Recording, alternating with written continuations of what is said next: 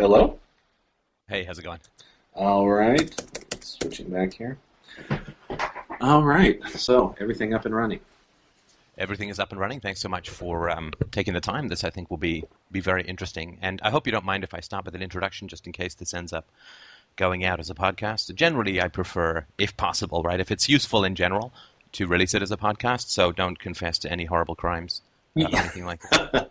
And you'll have a chance to listen to it, and if you feel that there's something, you can either ask me to edit it or we can ditch it completely, but that's my preference if it's useful to others, so just so you know. I understand. I guess you've heard. I've got a lot of benefit from these, so if you find it worthwhile, yes, that'd be great. So do you mind if I read the email that you sent me, and then I can ask some questions? Yeah, go ahead. Fantastic. Okay. Hi, Stef. You sex god of the ancients. Oh, sorry. Wait. That was Jason W. Smith. Sorry, that's I'm just kidding. I'll edit out your name. All right. Hi, Stef. The donator medallions have affected me far more than any little graphic on a forum website should. When it first came out on Greg only, as far as I knew, I pretty much felt embarrassed for Greg. Never mind that it was a tad gay. I think more than a tad. It was just glaring. He was the only one, and the timing of it with the Troubles felt atrocious. The Troubles being, I assume, the board conflict with regard to Niels and so on, right? But I soon tuned it out. I certainly couldn't begrudge you showing some appreciation for a reliable supporter. I was happy with what I'd received in response to my donations. I really thought I was just keeping up the podcast rate of 50 cents each, but I got goodies as well, and that was awesome. And just for those who don't know this, for those evil people listening out of sequence, what he means by that is that I certainly do appreciate donations, 50 cents a podcast for the people who listen, but also I send novels and an audiobook to people who donate, just as a sort of thank you situation. And that's a win-win for me. Obviously, icing on the cake is better for you, and I didn't write these things or record these books to sit on my hard drive. So, but at the same time, for me, I would rather be have donations for the podcasts rather than just sell the audiobooks, right? And the books. So that's sort of what he meant by that. And then 765 came out, and aside from being blown away by it, thank you to the listener, by the way, it naturally brought the topic to mind again. I remember, and this was the podcast where I was chatting with the gentleman about his feeling of underappreciation with regards to his donation and my response to it. Is that correct? Yes, that's correct. Okay.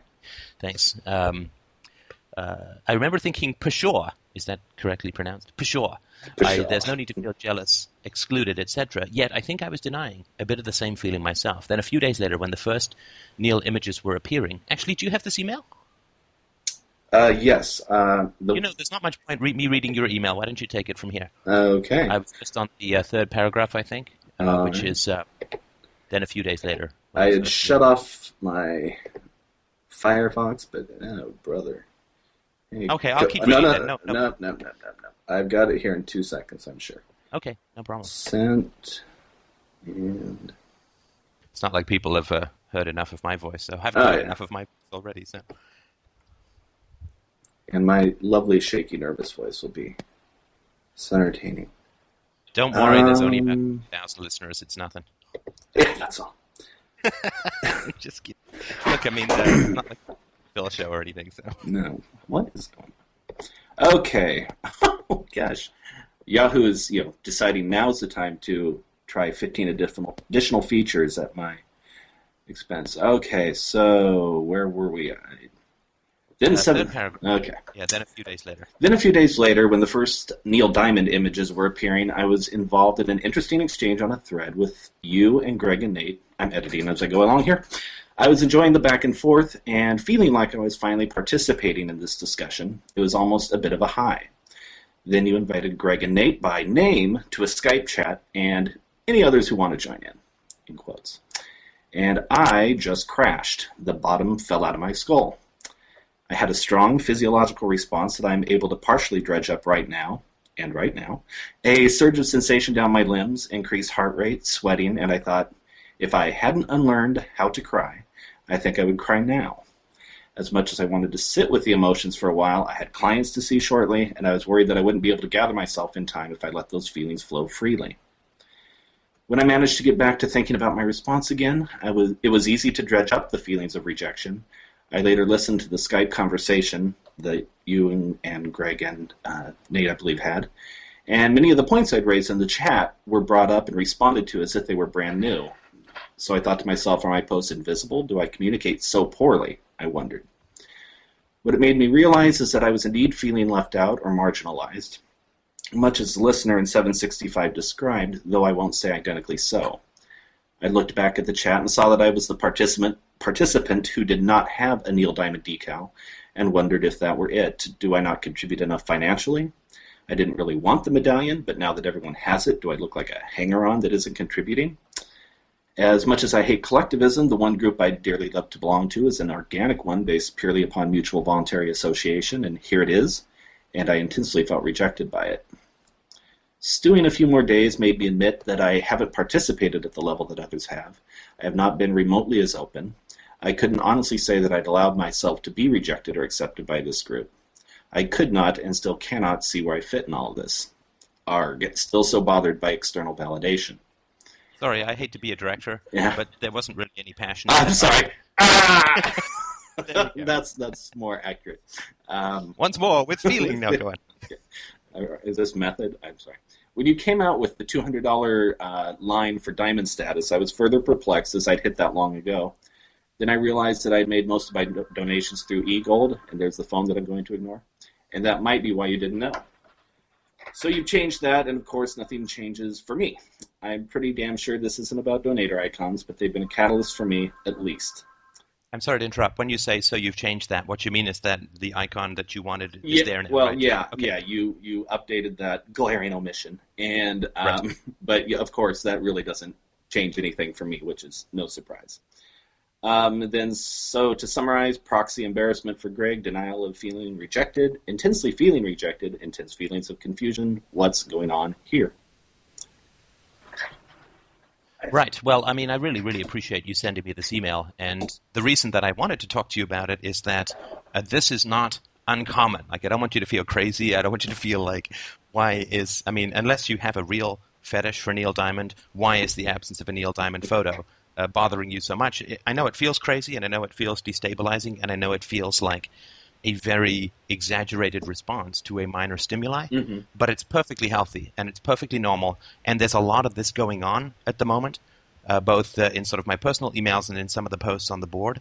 So I wanted to give a description of what may be occurring for you, and then ask you a little bit about your history and this and that, and just see if we can sort of make some sense out of what may feel a little bit like a crazy and destabilizing surge of feeling. Does that make sense? Well, yeah, I mean, of course, that was my initial response, that it was crazy destabilizing, but, with the help, of the person at 765, where, clearly I'm thinking, I'm not the only one, circling around these kinds of feelings, and I know, I remember Greg even kind of showed a little discomfort when he first got those things. So, this whole topic is relevant. I know I'm not totally insane, but yes, the strong physiological response that I had was, very surprising. Now, if you could indulge me a little bit and tell me a little bit about your own personal history of recognition. I mean, obviously you're very intelligent and eloquent, and your language skills are very high, your reasoning skills are very high. So in your childhood, in your family, you had a lot to bring to the table. I mean, parents of any rational demeanor would be very honored and excited and thrilled to have a child of your abilities in the household. So if you could tell me a little bit about your your personal history with feeling valued and validated and recognized, so that what you bring to the table, because it's not just that you have these abilities. I'm not sort of trying to praise you here, but I think that's very good reasons. I think, right, this is my theory, and I sort of want to run some facts past to find out if it's got some basis to it.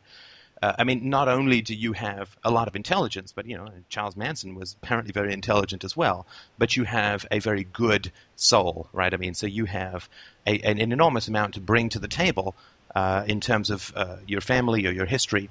What was your experience of the recognition of all of those treasures that you sort of have within your personality when you were growing up? Oh, boy. That just doesn't even seem to be something that was on anyone's radar. I bet you it was on your radar. It probably was, yes. As I mentioned in an Ask a Therapist not too long back, with performance for me, pride for my parents, or my mother actually, was always just, what are your grades? How are you shining out in public? Not really anything to do with me. Right. So the question was, are you adding to our shallow, status-based ego gratification? Are you a well-polished ornament? Are you a dog that can play the piano to some degree, more than who are you as an individual? And we take delight in you, irrespective of what the general standards are of good ornamentation. Yeah, exactly. I mean, I was, the whole, I don't know, living vicariously through me, or I was going to, go out and become a doctor and get rich and come back and take care of my mother and things like that. That's what, my life plan was in her eyes. So. Right, which uses your life and plan in completely opposite context, right, in a way, because it's not your life and it's not your plan. Right? Exactly. And it's not even a plan, it's a narcissistic expectation or whatever. But I don't want to quibble too much, but I certainly understand what you're saying. And so how did that show up, right, in your life? When you would, I would imagine somebody of your intelligence, you'd sit and you'd daydream or you'd think about stuff, you'd read about stuff, you'd see a movie, you'd listen to some music, you'd get excited about something. What would happen then when you would feel the impulse to share what gave you joy with your family?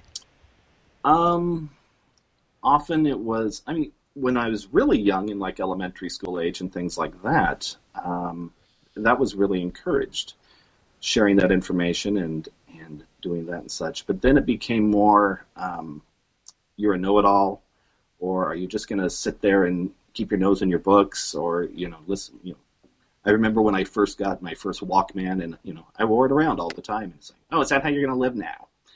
And, a lot of sniping and smartass. I was a smartass a lot. Got called that a lot. And sorry to interrupt, but can you remember an example of how it was encouraged when you were younger? And you said, would you say up until around the ages, the grades of sort of 5 or 6 or 7? Where did it begin to? Well, that's when my parents got divorced, or my mom, kicked my dad out, type of deal. That's when, everything went to hell. But just, my interest, I was very interested in astronomy, and so she got me astronomy gifts, and she would encourage, me camping out on the back porch and talking about the stars and whatever. I don't remember. Did she sit down? I'm sorry I just want to make sure I get a complete picture, Mm-hmm. so I really do apologize for interrupting, but was it that she would go through the books with you? Did she look through the telescope with you, or did she sort of hand it to you and say, well, if this is what you like, I support it? No, actually, when we were younger, she spent a lot of time with me on that stuff. Not that we'd talk about it in depth, but it wasn't a dump and run type of situation, but it was almost more like, you need to learn this. It was almost, there was a pushing aspect to it as well. Yes, she did happen to find a couple areas that I was interested in, but there was definitely the fill my brain with factoids kind of approach. I'm not that personal. Not that personal. What are you really interested in? Let's really talk about it. Definitely not that. So she wouldn't ask you, what is it that you find thrilling about astronomy? And I went through the same phase. I loved it. I measured sunspots. I bought a telescope and all that. And of course, I loved it because for me, it was like, it was great to think that my mind was big enough to conceive of the universe, which was huge. Like, it made me feel big and strong and knowledgeable and so on. But nobody ever asked me, why do you like it? Yeah, no, that was not asked. Not at all. And do you remember that question when you would, did anyone, when you bought the Walkman, did people say, tell me what you love about music. Tell me what you love about no way. listening. No. And do you remember that question at all, where anybody in your childhood would ask you why you liked something? No. Definitely not that. And do you remember any situations where you tried to explain to somebody when you were a kid why you liked something? No, I really don't recall any of that. So you lived you kind of lived like an orbiting lifestyle, right? So you had this family that you orbited, like in the sort of airless reaches of the upper atmosphere, where you were sort of both visible to each other, but there was no real contact in terms of trying to. It's not your job to try and understand your parents because you're a kid, right? But there were people who said, yes, he's orbiting, and look, he's shiny, and look, he likes these things, and so on. But there was no sense of the why, right? There was the what, what you like, and your parents could probably rhyme off what you liked, but I'm not really sure, if I understand what you're saying correctly, that they could tell anybody why you liked, like what motivated you to like these certain things. No, there's no, and I know that is true just from very young. Just knowing that I never had that kind of connection with my parents, even by the age of 5. I know that my memory's there. I do not recall any sort of, connective bond with my mother or my father that I would, share things like that with them. There was nothing like that. Right. Now, when you say share things like this, can you think of other things that you did share with them that would be personal? No. I mean, it just wasn't that. No, I didn't grow up with that kind of life. I mean, I already see how different that is with my daughter and I now. I mean, I just didn't get to sit and wonder with my parents and just talk about, things that weren't immediately practical or, on their agenda. No.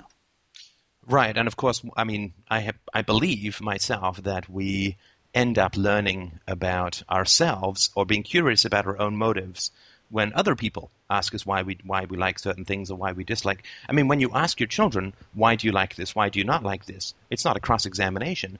It's a way of helping the children to understand that they don't just have to surf their own emotions and desires like the Silver Surfer, but they can go in, right? They strap on a scuba gear and go in and find out what is the root cause of these things, which is very, very important, right? Because otherwise we end up being just dominated by our feelings to the point where we either end up acting out in a hedonistic manner or shutting down our feelings because we don't know where they come from and they feel overwhelming, right? So the reason that we ask our kids, why do you feel this, or tell me why you feel that, or what excites you about astronomy, what's the feeling, is so that they can learn to understand their own feelings, right? So that they can sort of work with their feelings as in a productive partnership rather than either feeling overwhelmed and shutting them down or not being able to figure out the cause, right? And the reason that I'm asking these questions is because there were a few statements that you made in your email, and in particular, the statement that you said, if I had not been forbidden to cry or taught not to cry, I would have cried, right? So tell me a little bit about, if you don't mind, I mean, I don't want to open you right up, but it's up to you. But if you could tell me a little bit about what you meant by that statement, that might help as well. Well, I mean, it's kind of a joke, now for a lot of men in general that, men don't cry as adults. And I was looking back on my history with crying and, realized that it used to be the case that, like, I remember during my teenage years when I was still at home, that any time I would have any sort of argument with my mother, I would start to well up. And she would see this, and then she'd mock me. Oh, you're going to cry now.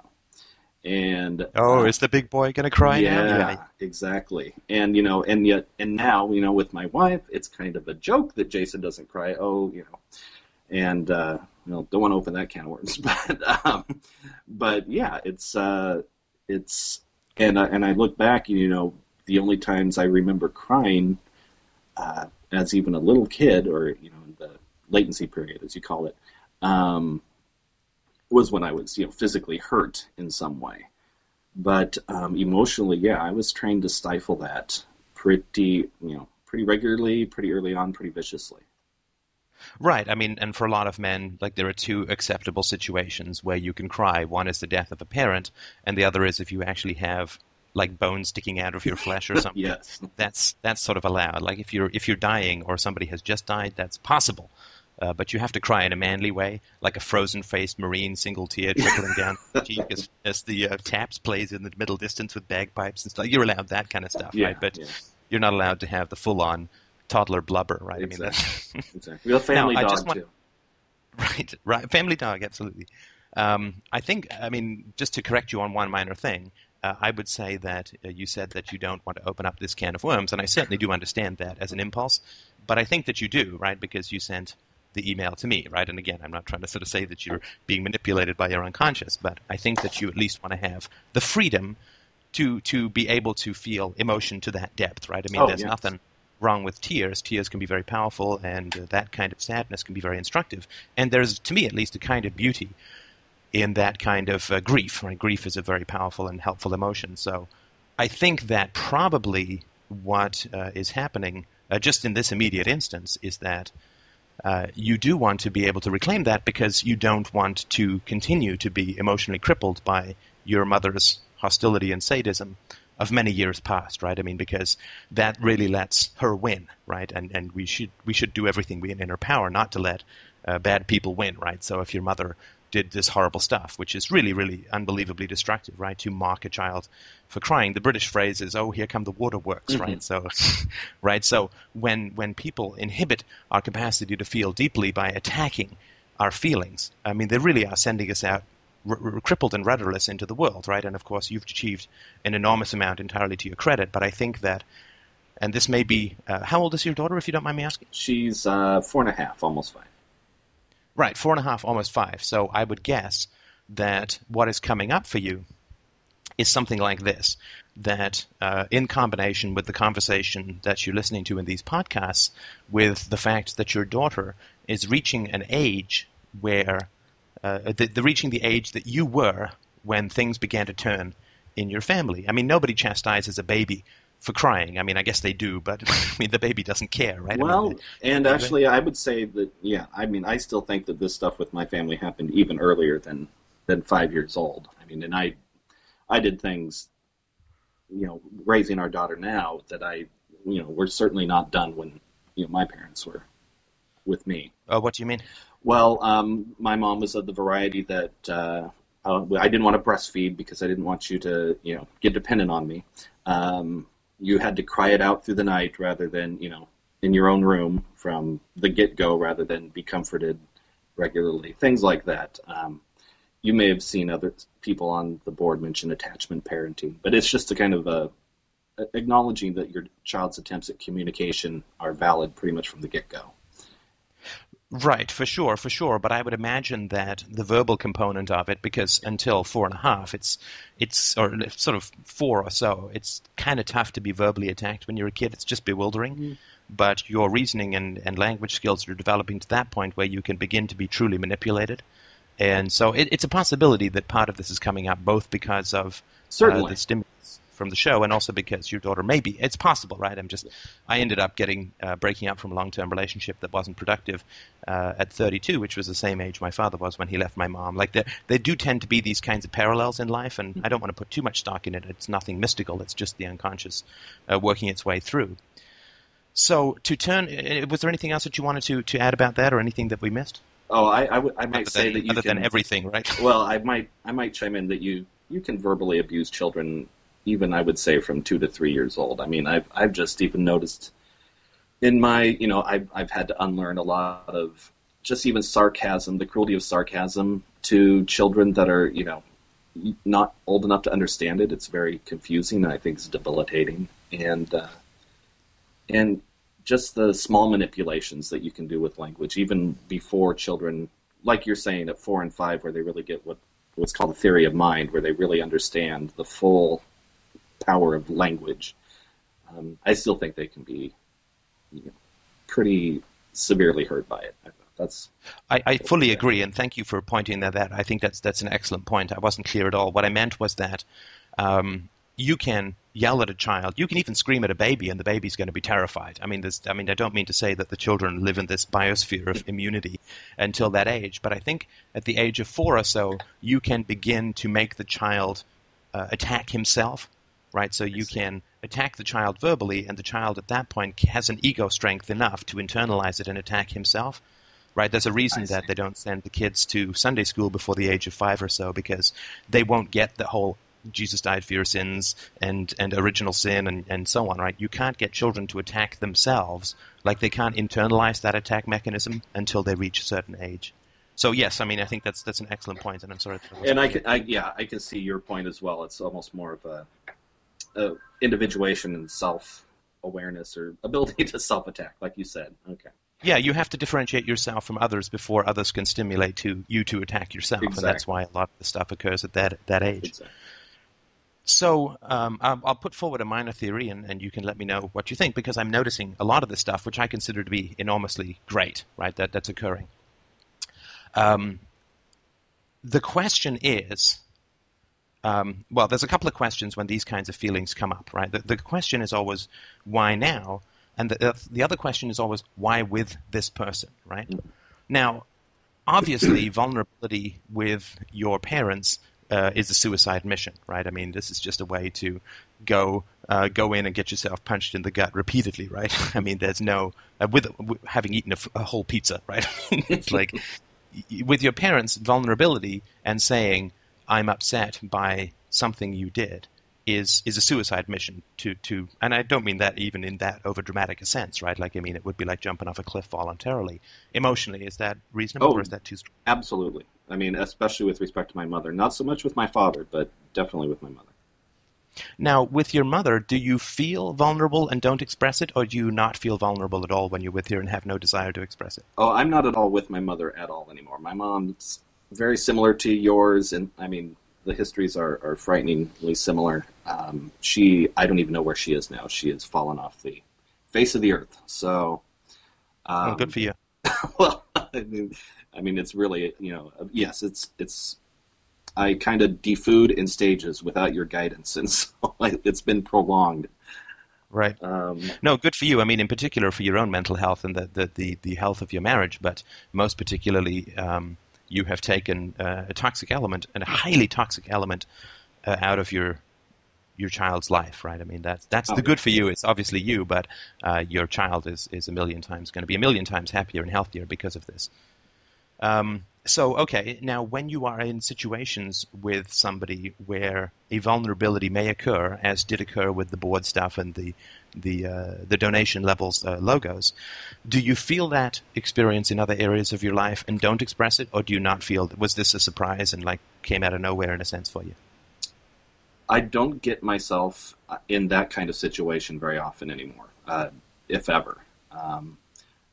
With my wife, I will tend to shy away, though I've been trying to work on letting that out more.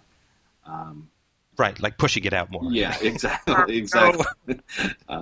Grab the chains and right. Get the boat hook. We're going to wrestle some feeling out here. Right. Yeah. Tow trucks. Right. So yes, I mean that's high anxiety usually comes up, and that's what I've been able to work on some degree is actually letting that out. And not letting my assumed responses of the other person, the attacks, or just even hurting their feelings necessarily so much, just still at least letting myself let that out. And how hard an email was this to write? I can write them all day. It's hitting the post button that seems to be the difficult part. So, you're not a lawyer, are you? I was just checking because the hair splitting. No, I mean what I mean is to send. You're exactly. So, it just terribly painful. I mean, a year ago I wouldn't even have written it, let alone, sent it. So, Right. Well, I mean, I think that's magnificent. Honestly, I know how horribly difficult that is and what a nail-biting experience that is and how you are really voluntarily, with no shielding, approaching the furnace of your first punishments, right? Mm-hmm. I mean, and voluntarily feeling like, great, I get to throw myself in the oven, so I know that it's a really, really hard thing to do, and I certainly do appreciate that you did it. And I think one of the things that's occurring in the community, and I certainly don't mean to indicate, like, sort of throw you into the general soup, right? I mean, the specifics with which you communicated are fantastic, and it's more than a lot of people are doing. But I think that what's happening is that now that people have had a longer-term relationship with me and with the board as a whole, but we'll just talk about me for the moment because I'm the one who's getting this kind of stuff thrown at me, which is, again, I don't mean this in any negative way. I think it's great. But I think that you felt that it was very stressful to write and to send the email, but I think that you would have been very surprised if I had written back to you and said, oh, stop being such a whiner.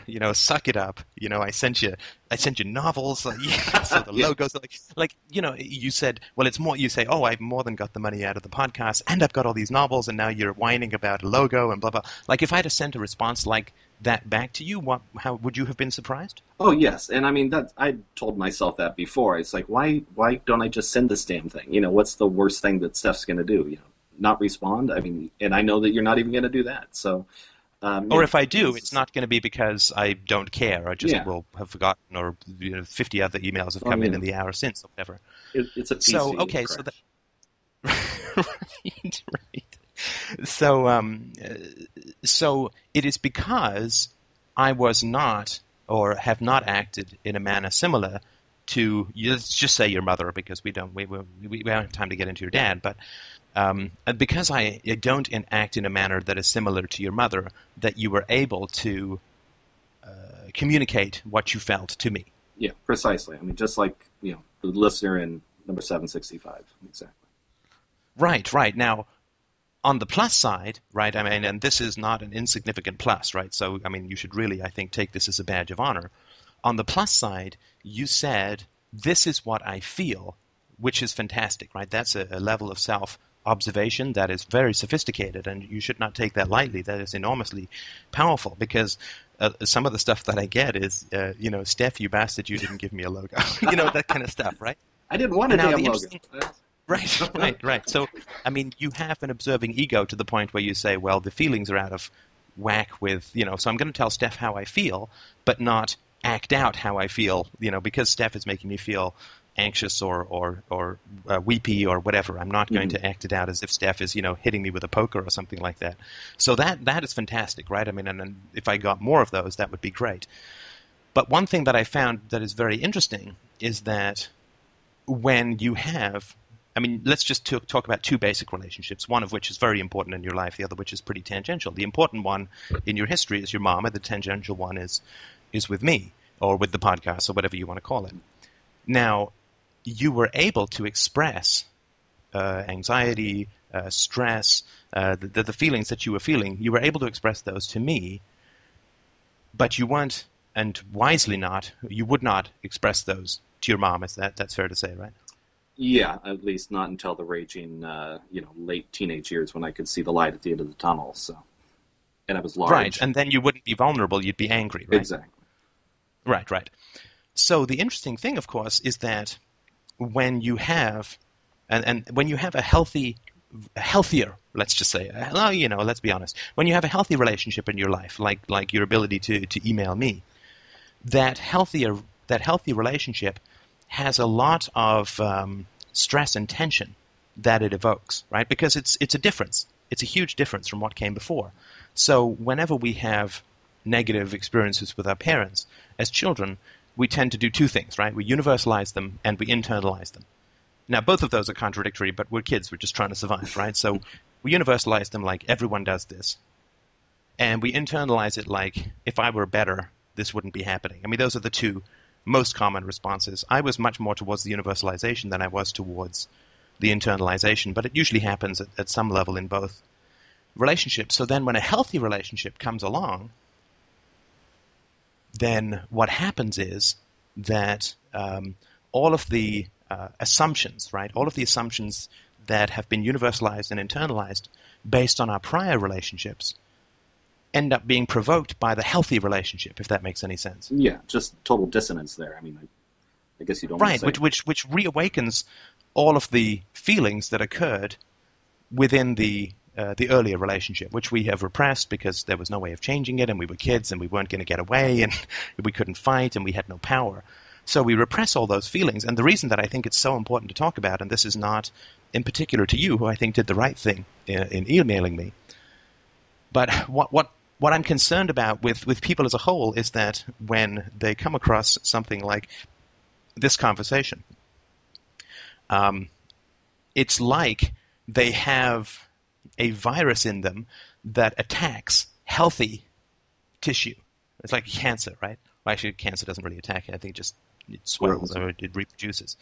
But my concern is that, and this is where the fulcrum, I think, is in personal growth that is really challenging, which is that when people begin to have healthy relationships in their life, their tendency is to act out the dysfunctional relationships in the realm of the healthy relationships, which when they're suppressed and don't have any, and I'm not saying you don't have any, I'm just like talking in general, right?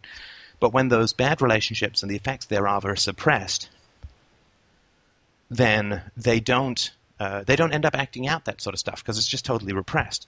I mean, there's something kind of elemental that's missing, right, which is probably what your wife nags you about from time to time, but they don't tend to act out that stuff. But when a healthy relationship comes along, it provokes a lot of almost anxiety and hostility and tension, and that gets channeled into the healthy relationship, right? So, and that's the weird thing when you're on the receiving end of this. It's weird because you know that people are expressing negative things to you because you're healthy. Yeah, exactly. And that, because you're a positive. You know what I mean? Like, yeah, but because I'm not going to attack back, right? People will act out hostility towards me or whatever, right? Now, again, you weren't acting out, so I wanted to talk about you in particular because this to me seems like a very positive and healthy thing to do and a healthy way to approach it, which is to say to the person, right? Because, you know, I always say that the first virtue is honesty, and the reason that I wanted to talk about this email with you personally is because, I mean, that was an amazingly honest email.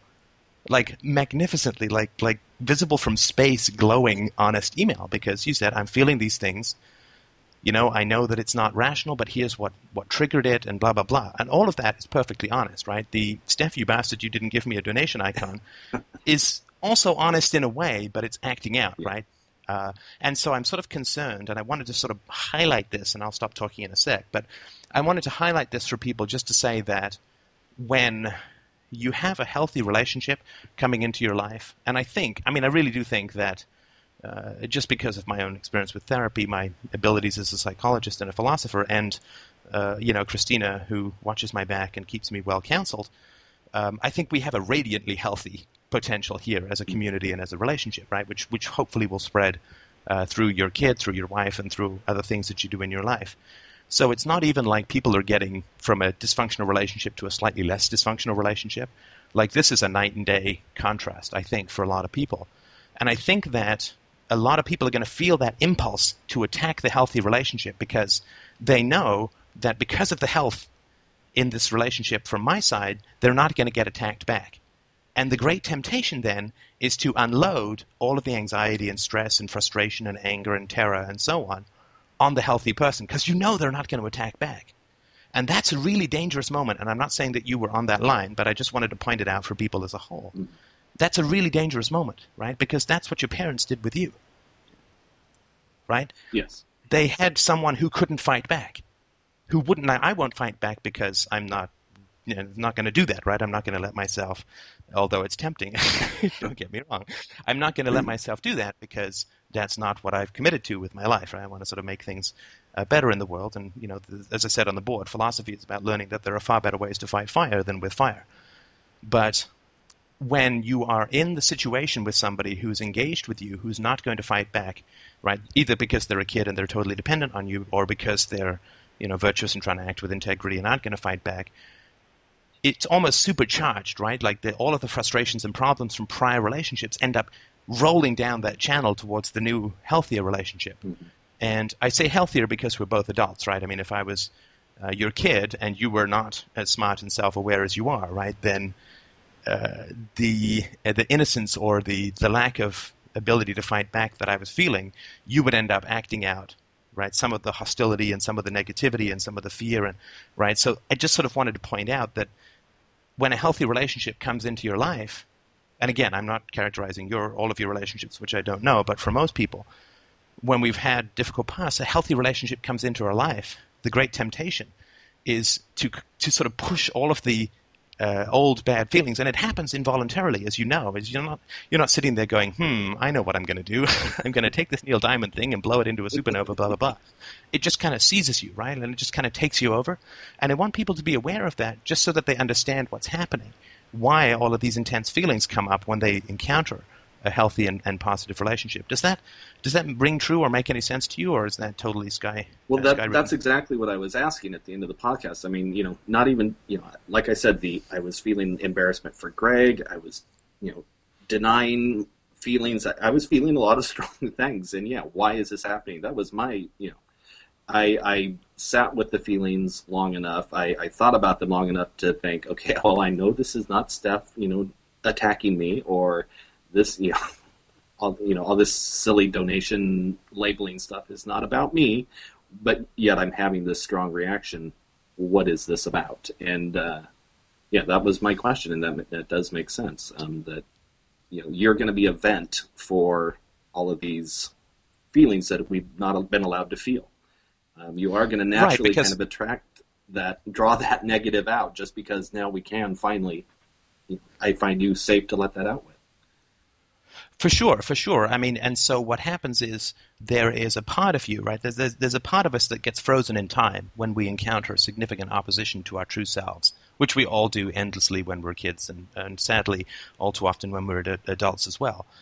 So, we grow, right? We grow. But when we encounter significant opposition to our natural selves, right? This is the catalyst. This is the projector of the false self, right? We create this false self, which says that I'm going to obey my parents because they have power, and then I'm going to pretend that I'm obeying virtue in a universal way, right? That's what our parents demand, right? Parents don't want us to obey them because they have power, because that makes them feel like bullies, right? So they don't want to feel like bullies because they are bullies, right? So they don't want to feel like bullies because then they wouldn't be bullies. They'd feel bad about it.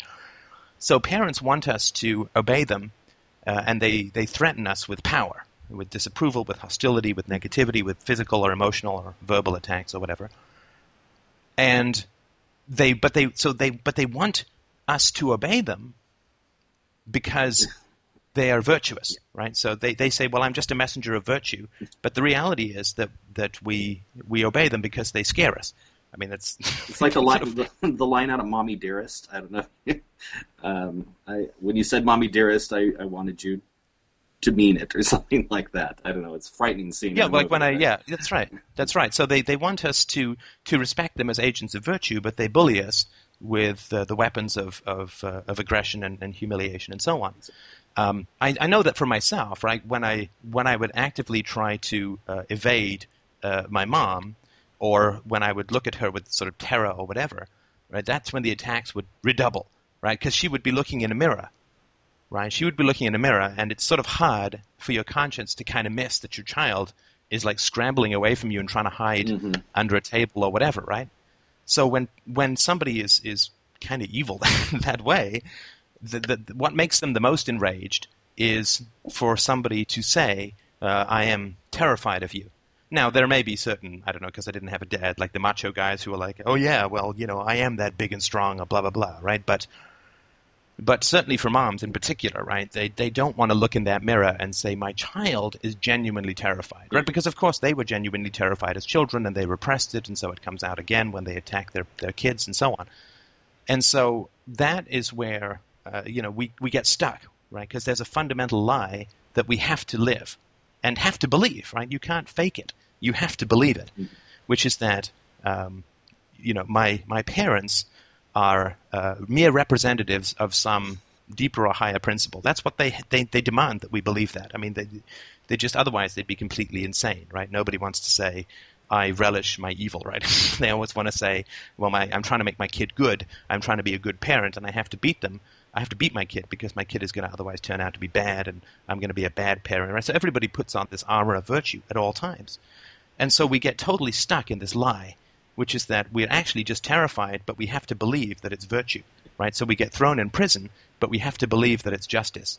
Not just an evil prison guard, but justice is a principle that ends up with us in prison. So I think that principle stays frozen within us, right, until we encounter a different methodology, like a different way of dealing with things and with doing things. So how did you feel on the podcasts where, I don't know if you've heard any of the ones where I was very emotional or weepy or anything like that? Well, those were, pretty powerful ones. The one I recall, you leaving your job of some sort, and of course I just had a whole bunch of theories about what you were being weepy about. Yeah, I mean, that was not something I'm used to seeing, obviously, in a man of my age. And so that was eye-opening as well. I've been obviously thinking about the crying thing quite a bit for the past few months. So, For sure, for sure. Now, what were your feelings though when I was crying? And obviously, there was like you couldn't see below the steering wheel that I had diapers on or anything. So, what was your feeling? That I don't do videos anyway, so right, quite wise. Although that one, I think it was the humiliation podcast. I think that may be worthwhile you having a look at, just because you might as well put your face right in the fire, right, as far as seeing the visual as well as the as hearing it, but. When you did hear me weeping, what was your experience of that? Oh boy, I don't remember feeling embarrassed, or I certainly wasn't mocking. Do you want me to cry now? Like, yeah, we could turn do it on, please. Just like wow, he's really feeling something very intense here. Well, actually, probably what I felt, and I've had this before, is like, why don't I feel like that? Why don't I? And boy, that's dredging up a memory from, I don't know, about 10 years ago, where I was listening to a song by the Waterboys, and I almost broke down crying just on a car ride with my wife. It's like, why don't I feel like this guy feels in the song? Why can I never feel like that? And that would be probably, gosh, this guy's just leaving a job that, he doesn't like that much. Right. He's having, these really strong emotions, and yet they seem wholly appropriate. Why do I not feel that? I guess I feel like I'm missing out on something there. And do you, sorry, go ahead. No, please. Well, do you genuinely not know why you don't feel that? Like when you say, why don't I feel that? I mean, is that something that, maybe 10 years ago you didn't. When that occurs for you now, do you know why you don't feel those things? Oh, certainly. I know that I'm not allowed to feel those things. Like I said, I unlearned how to cry. Those things were squashed in me for a long time, and I'm, just now really trying to get back in touch with them. And, unfortunately, the only feelings I had been feeling were, the rage. That was what I would feel. And, of course, even when you feel rage, you feel guilty about feeling rage, and then you try to suppress that. So I've been not doing that. And it's, there's been progress in that area where I was like, oh, wow, why is this little thing enraging me? And, oh, okay, well, there's, I would, in the Ask a Therapist, I'd mentioned being ignored was, it's all part and parcel. But yeah, I guess if I was to answer that question right now, that's why I don't feel those things or did not. Right, and I would take a minor quibble with the use of the phrase that you unlearned how to cry. Was that the phrase that you used? Yeah, that's the phrase I used. So I'll take correction. Right, and that is a very civilized phrase, right? But you were brutalized for crying. Yeah. I don't want to sort of. I know it sounds like an exaggeration, but when we are very vulnerable and we are crying and so on, to attack someone at that state it creates an enormous amount of scar tissue, right? It is an enormous amount of scar tissue that is created, especially, of course, in the somewhat testosterone-laced culture that we live in, where men are supposed to suck it up and be soldiers and blah blah blah. Mm-hmm. But it really was you were numbed through brutalization.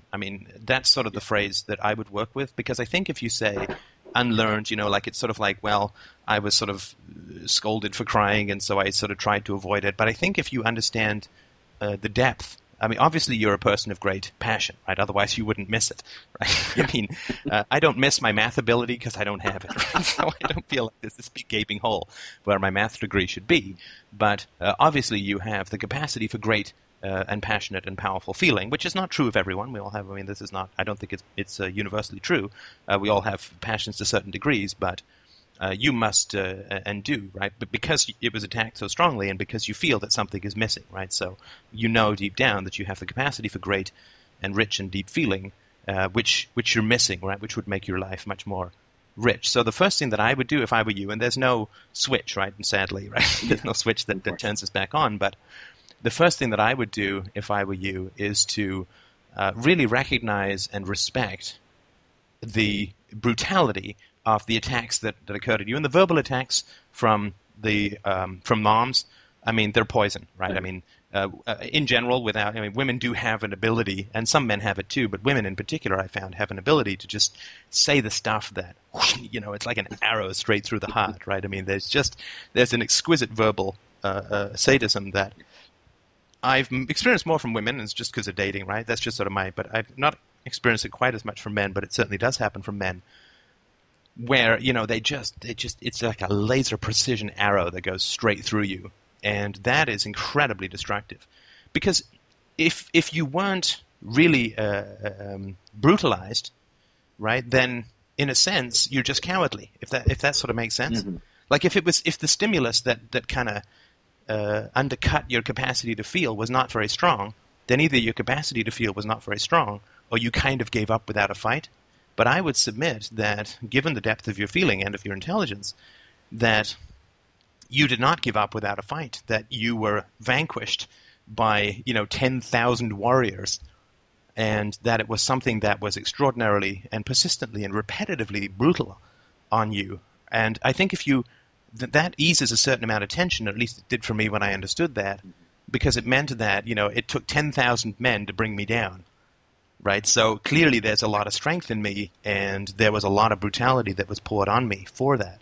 Does that make any sense? That is definitely a more direct way of stating what happened. Right, and there's a reason why you put it in a more civilized manner, which is it helps you to avoid the feelings, right? The feelings of the agony. I mean, and it is agony when you're in pain, right? It's like if you've just had a tooth pulled out and somebody jabs a needle into the gum. I mean, Ow. That's really bad, right? I mean, when you're already vulnerable, when you're already crying and emotional and you need somebody to be there and tell you everything's okay, when they then take that opportunity to twist the knife in, I mean, it's like somebody stamping on the cast that's on your leg, right? I mean, that is incredibly brutal and sadistic. And that was what gave you this aversion. But the aversion was as the result of the worst conceivable torture, right? I mean, I think that, again, I know it sounds exaggerated, but I think that if you get just how for 20 years of your life, or, longer if you stayed in touch with your mom longer, that whenever you were emotional, you were brutalized by somebody who had historic power over you of near godlike proportions, right? We can never resist our parents. It is completely impossible to resist the power that our parents have over us until our dying day. We will, because you just can't shake 20 years of first impressions, and you can't undo the effects of being under the power of somebody to that degree, and we'll never be under anybody's power again to that same degree in our life, right? So it's an extraordinary, immense, fathomless disparity of power, and if we were brutalized when we were helpless for that long, you can never undo that kind of power over you. And so I think if you recognize the incredible danger that you were in and the enormous amount of sadism and brutality that was inflicted upon you, then I think it can help you to understand a little bit more, not that something is missing from you, right, but that something was nearly killed in you. Nearly, right? And that letter is the nearly, right? Because if you'd acted out, then it would be like, well, you can't come back, right? But the letter that you sent me was the nearly, and that's, I mean, amazing.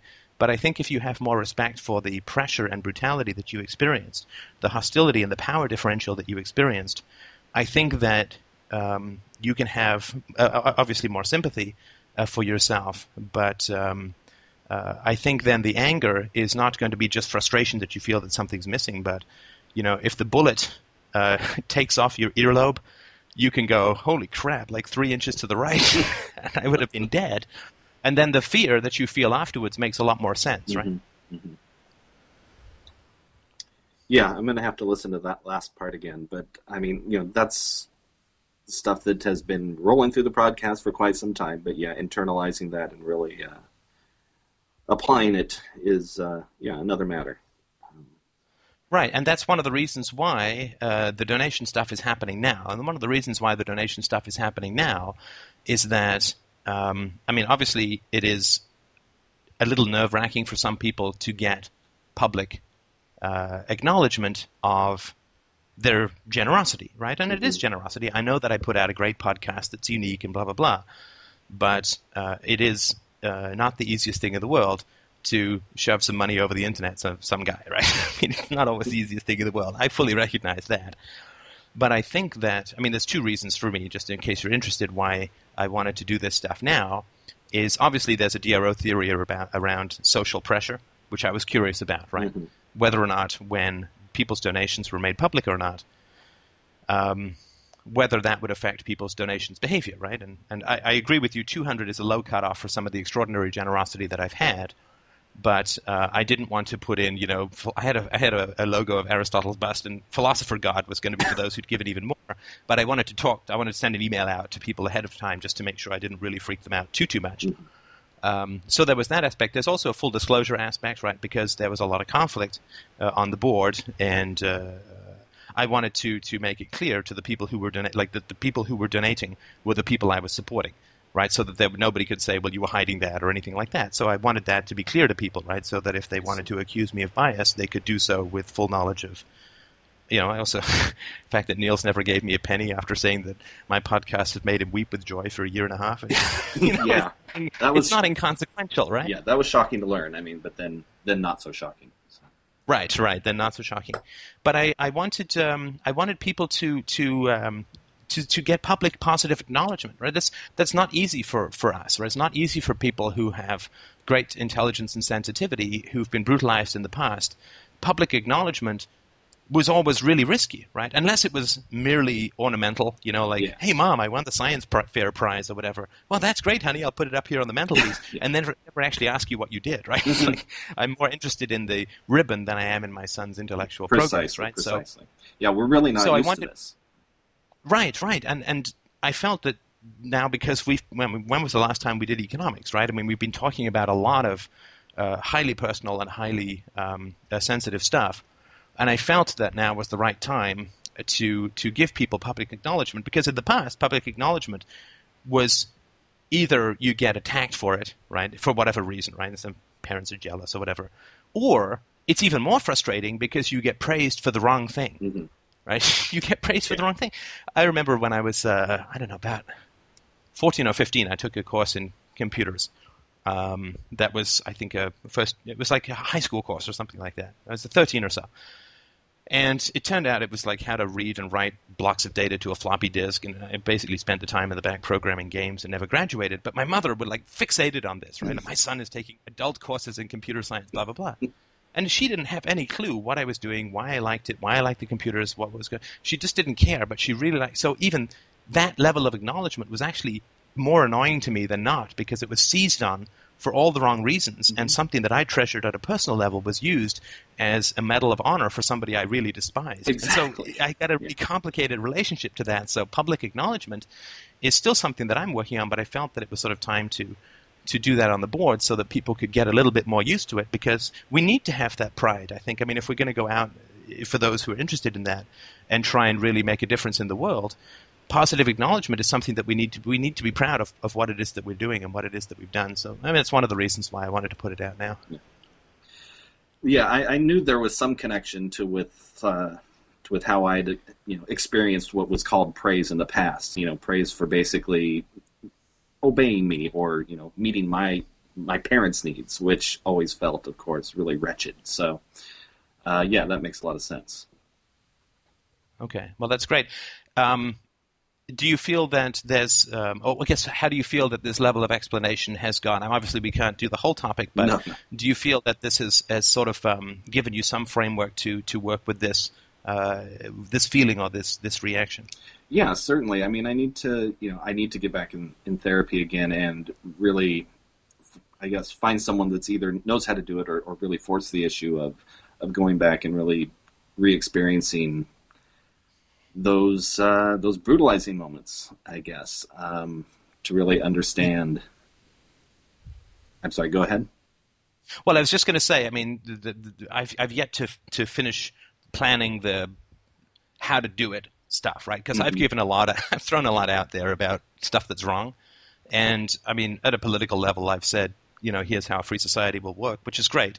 Won't be anything we'll experience, but it's great for the next couple of generations. But what I haven't done, and I'll just give you a brief taste of it now, what I haven't done is how do you reclaim this stuff, right? How do you get back? I would say that the mental journey, at least the one that worked for me, is that it's important to go back and re-experiencing it. But of course, who knows what that means, right? Yeah. If I say to you, go back and re-experience it, it's like, that's great. Do I take a blue pill and jump in a time machine? Or what the hell are you talking about, BCF? What the hell are you talking about? So I need to go find my race car shirt and my Legos. Right. Or you get in the, what is it, Calvin and Hobbes transmogrifier and go back. And I've come with a stuffed tiger to save you. I think that everyone has a different way of doing it. And for me, it was writing. I would write dialogues and so on and try and re-experience it that way. But the key thing is that you don't want to regress, right? You don't want to go back and re-experience the trauma. I mean, just to use highly metaphorical language, for which I apologize. And also, I'm sure I get lots of emails from engineers but saying that this metaphor isn't correct to the third decimal place. But break out your abacus. Right. You have to go back and re-experience the trauma, but not re-inflict the trauma. And what I mean by that is that it's worth sort of sitting down and thinking about your childhood with your adult self present in the memory. If this makes any... I mean, again, this is really, who knows, right? This could be like smoke 3 joints and it's all better. But what I mean is that you don't want to go back just as a child and re-experience, because that's just re-traumatizing yourself. And I wouldn't even know how to do that, frankly. That would be very odd to do. Well, I would say that you do. You get the kids out, you get the pictures of yourself out as a kid, and you just sit back and think about yourself from your earliest memory forward, right? Mm-hmm. I mean, you certainly don't have you don't remember. It's not like you don't remember anything that happened before you were 18, right? I mean, you remember all of this stuff, and you go back and you just sort of remember. I mean, really, the future is just about remembering, right? Changing the future is just about honestly remembering the past, so that you can change, right? You have to know where you've come from in order to change your direction, right? Because you may be going in the right direction, and you don't need to change it, but it's really about going back and thinking about your past and remembering, right? I mean, remembering. You can picture your mom's voice. In fact, earlier in this conversation, you did a fantastic imitation. I got a total picture of your mom from like one phrase imitation of your mom, right? So you can totally picture your mom's voice. You can totally picture your reaction to it. But you don't want to go back and regress to the point where, in your mind's eye, you are 8 getting yelled at, because that's just a reinfliction of the experience. You want to have your adult self back in the room while you're being traumatized, right? So that you can either intervene or at least afterwards comfort and say, she's a bad person, you're not a bad, that kind of stuff, right? But you have to go back to the parts of you that are frozen in time with the knowledge and abilities that you have in the present, and not because you can't alter the past, but you can unlock sort of thaw out the assumptions that you naturally and logically made based on the stimuli that you have. Because now you have all of the adult knowledge and wisdom and freedom, right? So you don't want to go back and re-experience, just re-inflict, but to go back with your adult self and observe the fear that you experienced originally along with the knowledge that you have as an adult. I think the fusion of those two things together thaws us out of some of the frozen attitudes that we have in the past. Yeah, and that's very interesting. You mentioned the pictures. I just did that night before last. Went back and was looking through, the family albums, trying to say, what did I feel back then? Where back to the memories or back to the age I don't really recall anything. And right. Yeah, so I need to do that and sit with that a bit more. Okay. Well, I mean, obviously, therapy can help with that, but there's some stuff that we can definitely do on our own. And feel free to bore people, right? I mean, your wife will be happy to talk about this with you, I'm sure, right? She sounds like a great person, and your wife will be happy to talk about this stuff with you. And I always feel like when I talk about my own past, like, well, I don't want to bore you, but actually, the stuff that happened to us that's very personal is not boring to other people, right? They want to know us. They want to understand us, right? They want to know what makes us tick. And, of course, they want to help us as well. So, take the time to talk about this with your wife and so on, and I'm sure she'll be very interested. Yeah, I got to give her that chance, don't I? Well, I think so. I mean, you want to have as rich and deep a marriage as possible, right? Yeah. And feel free to bore her. Yeah, I'm sure I've never done that before. Right, absolutely. Well, thank you, Stef. Well, I'm glad that it helped. I mean, at least I hope it helped. Have a listen to it and let me know if you feel that it's okay. I'll edit your name out. Oh, Sally. I mean, I'm certainly. I can give you my go ahead now. I'm fine with that.